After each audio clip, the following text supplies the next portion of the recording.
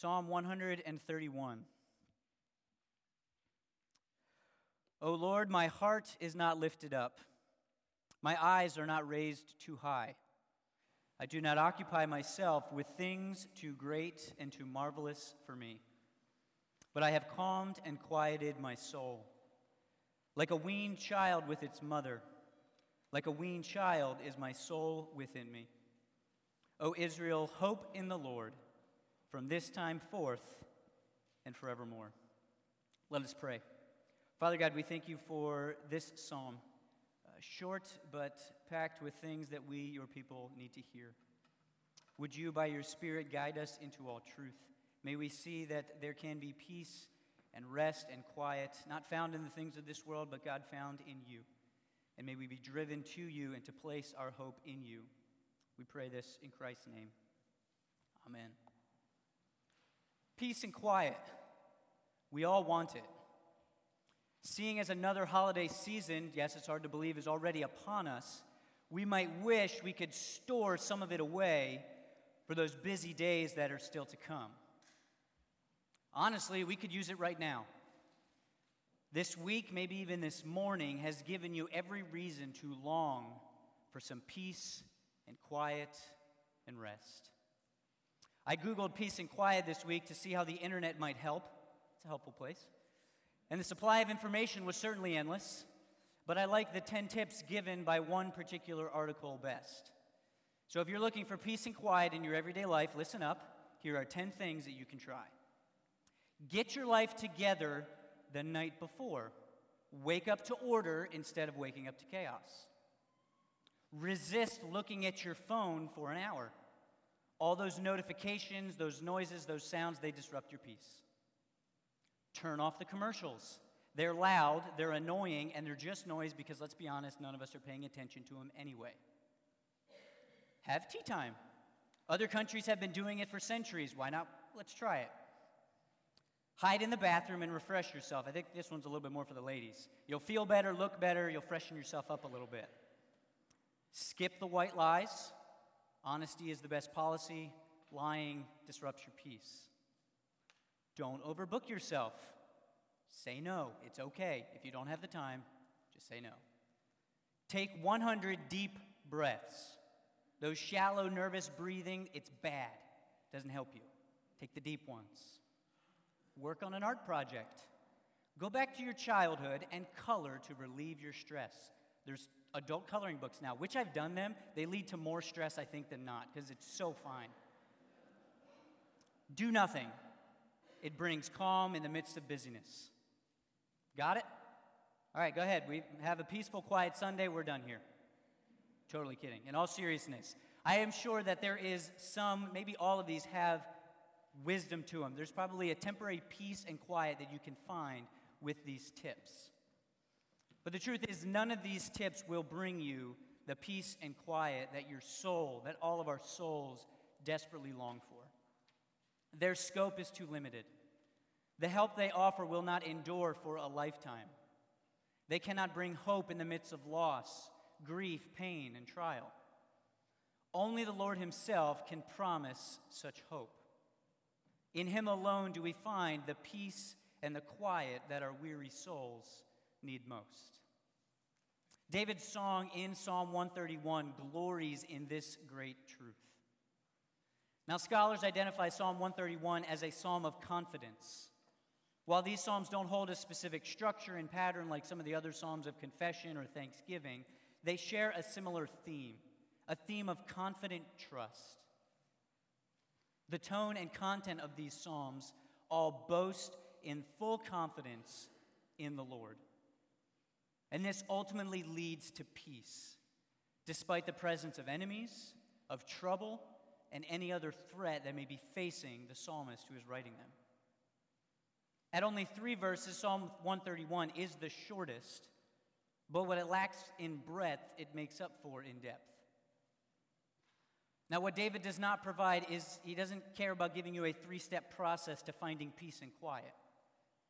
Neither does he give you a list of peace-securing practices like that article I read just moments ago. Instead, he reveals what he has found by placing his full trust in the Lord. David points us in the direction of our peace-giving and soul-quieting God. He directs us to the very source of the peace and quiet we long for. And for David, it proved true throughout his life, and it will do the same for all who profess faith in the Lord. Our outline this morning is fairly straightforward. 3 verses, 3 points. They're in your bulletin. We're going to first look at David's confession, then David's calm, and finally David's call. Together, these will express David's hope-filled confidence in the Lord, and may we be filled with that same confidence this morning. The psalm opens with David's confession. O Lord, my heart is not lifted up, my eyes are not raised too high. Before his covenant Lord, David voices humble submission. He uses 3 negative statements to reveal the humility in his heart. Not lifted up, not raised, do not occupy. In these first 2, David rejects the condition of pride. The verse can literally be translated, my heart is not exalted, my eyes are not lofty or arrogant. Now, if any Israelite would be prone to and even validated for having pride, David would be that Israelite. He was the greatest king Israel would ever know. He established and secured the kingdom. He was handpicked by God, a man after God's own heart. And yet, despite that impressive resume, David remained humble. This is where true peace and quiet begin for David. The removal of pride, the rejection of pride. Now, what do an exalted heart and haughty eyes look like exactly? I think Paul gives us a picture in Romans chapter 12, where in both verses 3 and 16 he says, For by the grace given to me, I say to every one of you, not to think of himself more highly than he ought to think, but to think with sober judgment. And then in verse 16, never be wise in your own sight. Our sinful hearts are prone to think highly of ourselves. We feast on self-glory, on self-exaltation. And we are anxious and unsettled because of it. Humility before God and then before one another is the way to peace. So what's the condition of your heart this morning? How do you view yourself? If humility is lacking, then rest assured, peace and quiet will also be lacking. Pride is not the virtue this world, the devil, and the flesh want you to think it is. It will never bring peace. It will only bring chaos. But David doesn't merely reject pride, he also rejects prideful ambition. He says later on in that first verse, I do not occupy myself with things too great or too marvelous for me. Simply put, David stays in his lane. He understands that he is the creature and God is the creator. He knows the words of Deuteronomy 29:29. The secret things belong to the Lord our God, but the things that are revealed belong to us and to our children forever, that we may do all the words of this law. God is God, David is not. There are things David will never understand. There are things David could never understand. And instead of demanding answers or vainly pursuing them, David is humbled by his limitations. He keeps himself from chasing or pursuing the things too great and too marvelous for him. What a stark contrast between this king and all other kings, past and present. David was certainly no slouch, as the kingdom under his reign expanded and increased in every possible way. And yet even his ambitions as king knew limits. There was always someone on a throne above him, someone who had given him all his authority and his power. We can hear in David's confession the similar confession that Job made after the Lord finally spoke. When Job confessed, therefore I have uttered what I did not understand, things too wonderful for me which I did not know. But greater still, does not David's confession also sound like another king who would come from his line? This king would take the form of a servant and humble himself even to the point of death. His ambition would be not to do my own will, but the will of him who sent me. The truth is, the history of mankind is all the proof that we need that man's selfish ambition will never bring peace that he so desperately longs for. Adam and Eve had that peace in the garden before the desire to be like God took root in their hearts. And man has continued in this foolishness ever since. In trying to be like God, we have demanded to know things as God does, to have the answers to things rightfully kept from us, to think that he even owes us an explanation for what he's doing. But know that God is under no such obligation. And this is a hard reality because often we often wish God would simply keep us informed. And so we often cry out, why? And I think the Psalms, other ones, allow us room to cry out why. But even as we ask, we must remember that we are the creature. Because without fail, pride and prideful ambition work against our peace. They make it impossible. And this is precisely how God intended it to be, because pride is the one thing that God promises on multiple occasions to actively work against. Peter and James both quote the book of Proverbs when they write that God opposes the proud, but gives grace to the humble. Peace and quiet start with a posture of humility. So where do your ambitions lie? What are you demanding from God, both in times of blessing and in times of trouble? David understood his place before the Lord. He confessed a heart and a will in full submission to him. And as a result, he knew peace. He tasted rest. May we embrace that same posture before the Lord. May we confess our humble submission before him. But Psalm 131 not only reveals David's confession, it also gives us a picture of David's calm. David says in verse 2, "But I have calmed and quieted my soul."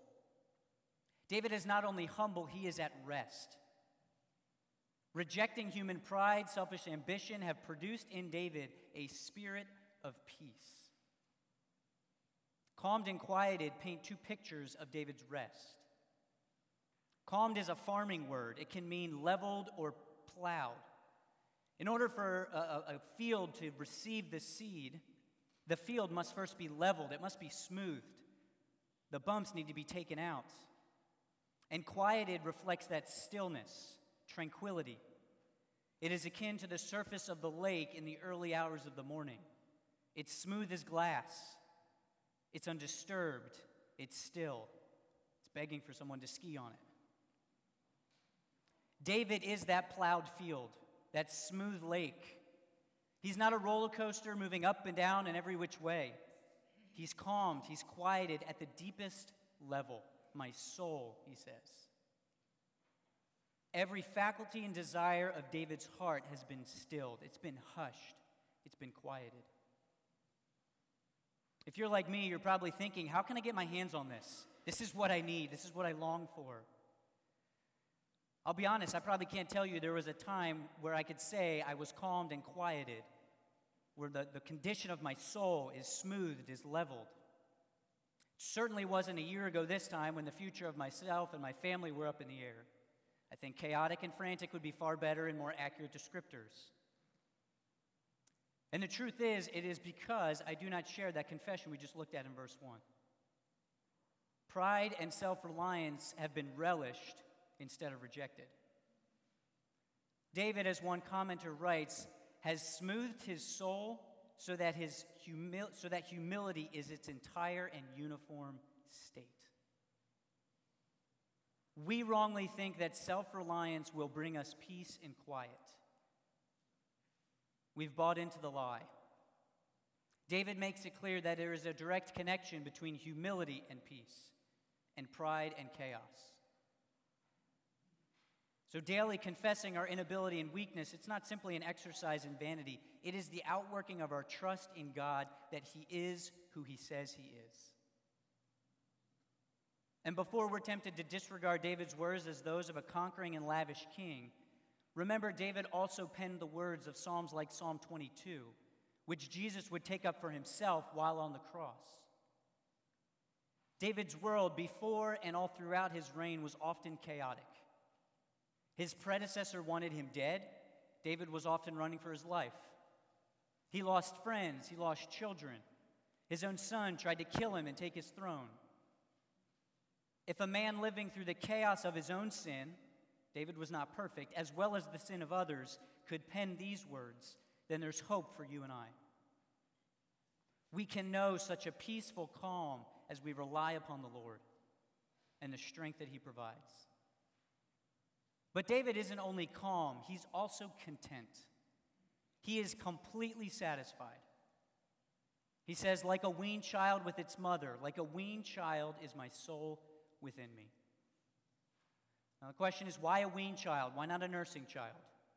A nursing child is typically calm, maybe even asleep, as they sit with their mother. We might think, wouldn't this carry weight or a better image to be used? And I confessed as I went into this passage, I originally thought that way until I went home. Margot is the perfect embodiment of chaos when she feeds. She cries and fidgets in anticipation of food. While feeding, she's wriggling, she's writhing, she's turning, she's moving, she doesn't sit still. And then after feeding, she's back to fidgeting in anticipation of being set free.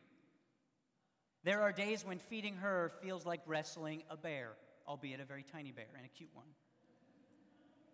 But even the truth is, when we're not trying to feed her, Margot will rarely just sit still. She always wants more food, more toys, more attention. Ellie, on the other hand, the weaned child, has no problem sitting with Bethany or I to read, to snuggle, to rest. Food or freedom are not on her mind. She may get restless, but she's satisfied to simply have her mom or her dad. She is content to be with us, to be in our presence. This is what David is confessing. He is content to be in the presence of his Lord. His satisfaction isn't magic. It's not a secret just now revealed. He is calm because he's satisfied in the Lord. As one commentator says, David's soul, which is by nature restless and craving, is still. It is satisfied in the fellowship of God, full satisfaction in Him. It is satisfied, satiated in Him. We see David confirming his words in Psalm 103:5. Bless the Lord who satisfies you with good. And from Psalm 23, which we quoted earlier, the Lord is my shepherd, I shall not want. David is confident where true satisfaction and contentment are found. Our world, our culture, on the other hand, feeds off of dissatisfaction. Companies have made billions on the fact that human beings are never content and never satisfied. There is always something more satisfying out there. A new toy, a new relationship, a new status, a new job, you name it. Matthew Henry, in his commentary, writes, our hearts are naturally as desirous of worldly things as the babe is of the breast, and in like manner relish them, cry for them, and cannot live without them. And this is the reason why many are unhappy, they're miserable, and even depressed, because we are never content. And sadly, we've even brought this attitude into our relationship with God Himself. We are rarely satisfied to be in His presence. His word is not enough to sustain us. We need something more. We need something better. We need something new. If you don't believe me, look at the most top-selling Christian books these days. They promise you can hear, experience God in new ways, in ways outside of His self-revelation in Scripture. The church is not enough to satisfy us. We need something more. We need something better. We need something new. If you don't believe me, look at the way the church is done today. Bigger, better, brighter. A more satisfying experience is promised beyond meeting together for the word and the sacraments. I'm sorry if I sound a bit like a curmudgeon, but we like to complain about being dissatisfied with God while rejecting the very means by which He promises to meet with us and strengthen and satisfy us. This table before us is where we are satisfied in the Lord. We are nourished here. The Word of God is where we find contentment as He makes Himself known to us. Brother and sister, look for contentment not in the things of this world, not in experiences, but in the God alone who can satisfy your soul. Be in His Word. Commit yourself to prayer. Gather with God's people regularly. It is here where our Lord promises to satisfy us. It is here where we find contentment. So we've looked at David's confession, we looked at his calm, and now we conclude with David's call. He says in verse 3, "O Israel, hope in the Lord from this time forth and forevermore." David, the king and the worship leader of God's people, invites all to follow his lead, to trust completely, wholeheartedly in the Lord. This is the main point of the psalm. It is the conclusion that everything David has said is driving towards. As I worked through this passage, I struggled to find a different way to phrase David's words. I tried to craft it into a phrase or a memorable statement that we could all walk away with. The truth of the matter is David has made it as simple and straightforward as possible. If you're going to walk away with one thing this morning, it's hope in the Lord. Maybe I'll tweak it a bit. "O church, hope in the Lord from this time forth and forevermore." One who hopes in the Lord is one who confesses humble submission. Hoping in the Lord keeps us in our place. One who hopes in the Lord is one who is calm, one who is at peace. Hoping in the Lord enables us to be content in His presence. What does hope mean? What does it look like? It can be translated to wait for, that psalm that we just sang. When the Psalter was compiled, it wasn't an accident that this psalm and the one before it were placed back to back. Despite having different authors, there are common themes. Psalm 130 is all about waiting on the Lord. We just sang about it. Whereas Psalm 131 doubles down on contentment, the repetition of a weaned child, Psalm 130 doubles down on waiting, the repetition of a watchman. But the two still come to that same conclusive statement. Psalm 130, verse 7, "O Israel, hope in the Lord." Psalm 131, verse 3, "O Israel, hope in the Lord." Hope is the key to waiting. Hope is the key to contentment and peace. In Psalm 130, hope meant the assurance of the love and redemption of the Lord. Nothing else could deal with our sin. In Psalm 131, hope meant the peace of trusting in God who is above all, yet near enough to satisfy His people. Nothing else could calm weary, troubled, and anxious souls. So where is your hope this morning? What are you waiting for? What are you trusting in? Maybe you're tempted to hope for some kind of change to bring you peace and quiet. A new relationship, job, status. They all hold out the promise of a stress-free, quiet, calm life. But none of these will bring lasting peace, quiet, and rest. But placing your hope in the Lord has present and eternal value. It is far from temporary. It is not fleeting.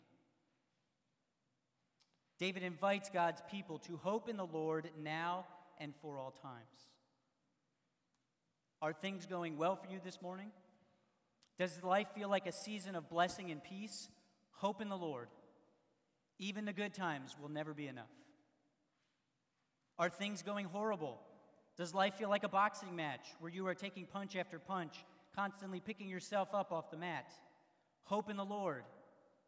The bad times may not last, but even if they do, there is a peace and calm offered to you that transcends whatever your circumstances are. Are you discontent with where life has you at this moment? Hope in the Lord.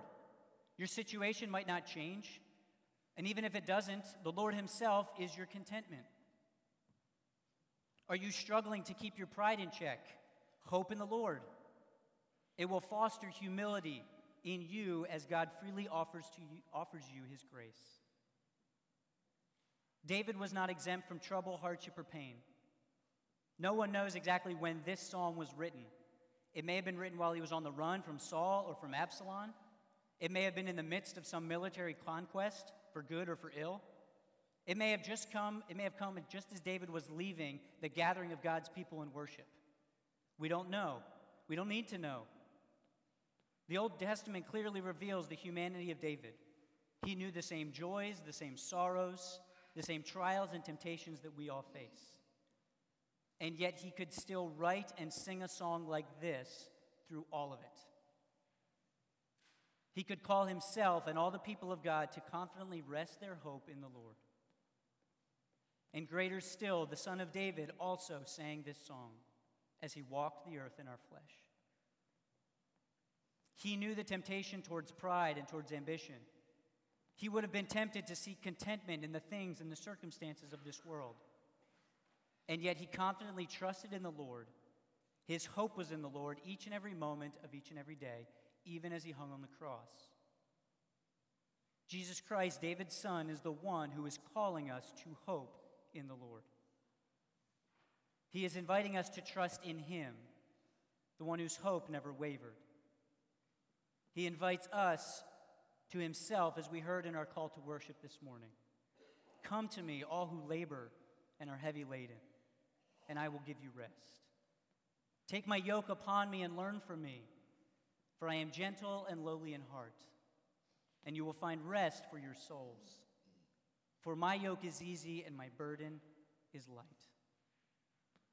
Jesus Christ is where peace and quiet are found. He alone is where our hope lasts now and for all eternity. There are countless reasons why you and I gathered this morning seeking out peace and quiet. The trials and difficulties of life may be pressing down on you at this very moment. Maybe even packing up the family and just getting them here has you pining for a shred of calm and peace and quiet. I don't know the specifics, but the Lord does. And better than any steps or habits about finding peace is the true and lasting peace found in the Lord God. David tasted it as he confessed humility before his Creator. He relished it as he found contentment in the presence of his Lord and his heavenly Father. He placed his hope in the Lord and invites all of us to do the same. The Lord will not disappoint. He will not leave you empty. He will give you the peace and the quiet and the calm that your soul so desperately longs for. O church, hope in the Lord from this time forth and forevermore. Let us pray. Father God, we thank you for this passage. We thank you for this song. God, may this be our song this morning, our song as we go about our week, confessing our humility before you, finding our calm and our confidence and our contentment in you, and resting our hope in you. Thank you, Jesus, for being our hope, for having gone before us. May we seek to worship and to live in light of your good and glorious grace. We pray this in Christ's name. Amen.